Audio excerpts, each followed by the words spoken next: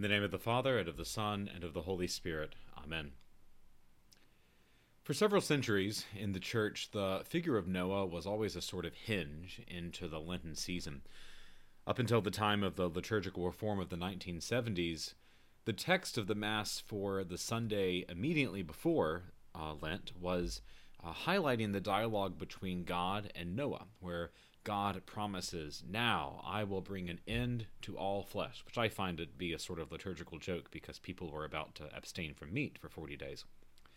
Now, in the lectionary for today, the first Sunday of Lent, we have a remnant of that practice by hearing about the aftermath of the story of the flood, and without actually hearing the passage that preceded it. So we all know the story of Noah, though. It's one of those stories we heard about a lot when we were children. There used to be an image of Noah and all the animals hanging over my crib when I was a baby. So the sacred author of Genesis tells us that before the time of Noah, human beings were living in a godless manner, totally dependent on the self, exalting human work and human ingenuity. But Genesis characterized Noah as a righteous man to juxtapose him with his contemporaries.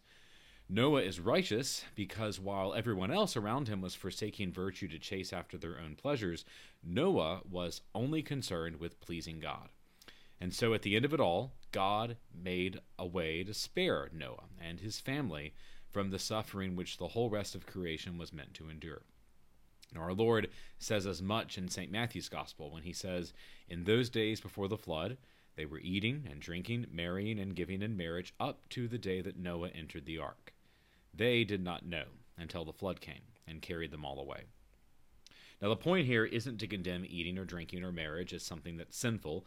The point is that for the unrighteous who never think of God, they are so used to their normal routine, and they live their normal routine without trouble. And since they're comfortable, and therefore never notice how far off from the mark they really are, in their eyes, Noah appears to be crazy. He's an overly pious religious zealot. People could classify Noah as extreme or hardcore. He's just too much. He's not normal. And so they went on living their comfortable lives, not aware that they themselves were the ones that really needed to change, never aware that it was in fact Noah who was the righteous man. Now, there's a dangerous tendency in Christianity sometimes to think that we live in a time that has become so immoral and so far beyond a Christian society that we can sort of romanticize periods of time when Christianity must have been stronger and it must have been so much easier to be a Christian. Well, the truth is that following the will of God in your life, living the way God intends you to live, has never been easy. It's never been popular. It's never been something that the majority of people did. Most Catholics, when they think of people attending daily Mass, for instance, imagine that this must be just something that the Church offers for retirees who need something to do during the day, or for hardcore Christians who are spiritual overachievers. After all, we're only required to come to Mass on Sunday. And so most people think in their minds that if they come to Mass on Sunday and they can check off that 1 hour of the week that they tacitly give to God, that they have now fulfilled the entire mandate that our Lord has given us, and then they never give an ounce of thought to anything else they do the rest of the week. Now, don't misunderstand me. I don't want you to think that I'm implying that the majority of Catholics think that their Sunday Mass attendance makes up for all the sinful things they do in the rest of the week. People don't really think that way. No, in my experience, the majority of Catholics think they are good Catholics precisely because they come to Mass for an hour every week. And then they don't give an ounce of thought to what they do for the 167 other hours of the week because they're already good Catholics, at least in their mind. And so many of us have become so comfortable with our routines that we've convinced ourselves that if we follow that routine, then we're doing what we need to do as Catholics, even though that routine is probably unchanged since we ourselves were children coming to Mass with our parents. So I'll give an example. Ash Wednesday. It's one of those really strange days in the Church's calendar. After Easter Sunday, Ash Wednesday is the most well-attended Mass of the year. Everyone comes to Mass on Ash Wednesday. People you never see come to Mass on Ash Wednesday. People who aren't even Catholic will come to Ash Wednesday Mass. And they come because in their comfortable routine, they have determined that coming to Mass on Ash Wednesday is important. It's the thing you do as a good Catholic. You go to Mass on Ash Wednesday. Now, I'm not about to tell you that you shouldn't come to Mass on Ash Wednesday because it is a very good thing to do. But Ash Wednesday, in fact, is not a major day of the Church's calendar. In fact, as the Church ranks feast days, Ash Wednesday is the lowest ranking feast possible. It's lower than a daily Mass that honors a saint you've never heard of. Now, meanwhile, there are days of the year that we call holy days of obligation. One of them is January 1st, New Year's Day, and hardly anyone ever comes to Mass on January 1st. And all of this is to say that we need to start thinking long and hard about whether we really are trying to be serious Catholics or not. And that is what Lent is for. We've turned Lent into the time of year that we give up Reese's cups. Lent is not about chocolate. It's about recognizing the areas in your life that you can make legitimate spiritual progress and then making serious efforts to grow in that area. So I'm going to give you a personal example. This past semester, I've begun teaching 3 units of 10th grade theology at our school. And I've been so busy lately trying to do that and do my duties as a pastor that what's happened is I've had to shift my schedule, and it's scrunched up my day.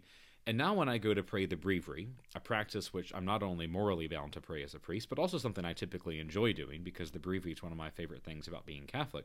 But when I go to pray the breviary, I don't have all the time that I really should have to do it. So I have to scrunch everything together and pray all the offices back to back to back, which really doesn't tend itself towards good prayer, and it's not the way the breviary is meant to be prayed. So one of my serious commitments for Lent is to intentionally give myself the time I need to actually pray the breviary the way it should be prayed. Even if that means that when I finish my morning classes, I have to go hide in my room in the rectory and stop what I'm doing in the middle of the day. And unlike giving up Reese's cups, I don't intend to stop that after Easter, and I don't mean to cheat on Sundays. If I truly work hard on that during Lent, then I'm going to build a habit. And when I come out of Lent, my hope is that this lapse of effort the past month and a half will be healed, and I'll be back into the routine that I was in before. So this is my challenge to you as we start Lent. Do something to grow in relationship with Christ this Lent. If giving up Reese's does that for you, then go right ahead. Otherwise, keep your Reese's. Think about what will bring you closer to Jesus. Can you make it to one of the daily Masses during the week at your parish? That's an idea. See if for Lent you can make it to Mass one day every week in addition to Sunday.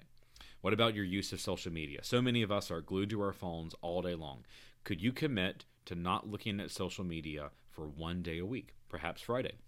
You could pray the rosary that day instead. You'll be amazed in the evenings or at work how you have absolutely no idea what to do with your time because you can't scroll through Facebook. That would prove to you just how much time you really do devote to social media and how much time you actually have. All of us, and that includes me, all of us can get a little too attached to the routine that we give to God. And it's a very good thing that we give God part of our routine.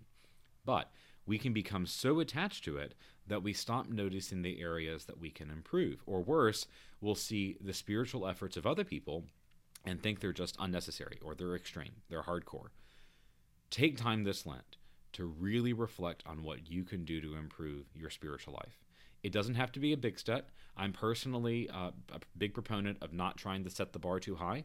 Reach as high as you can legitimately hope to reach, and the next time you can reach higher. Praise be Jesus Christ, now and forever. In the name of the Father, and of the Son, and of the Holy Spirit. Amen.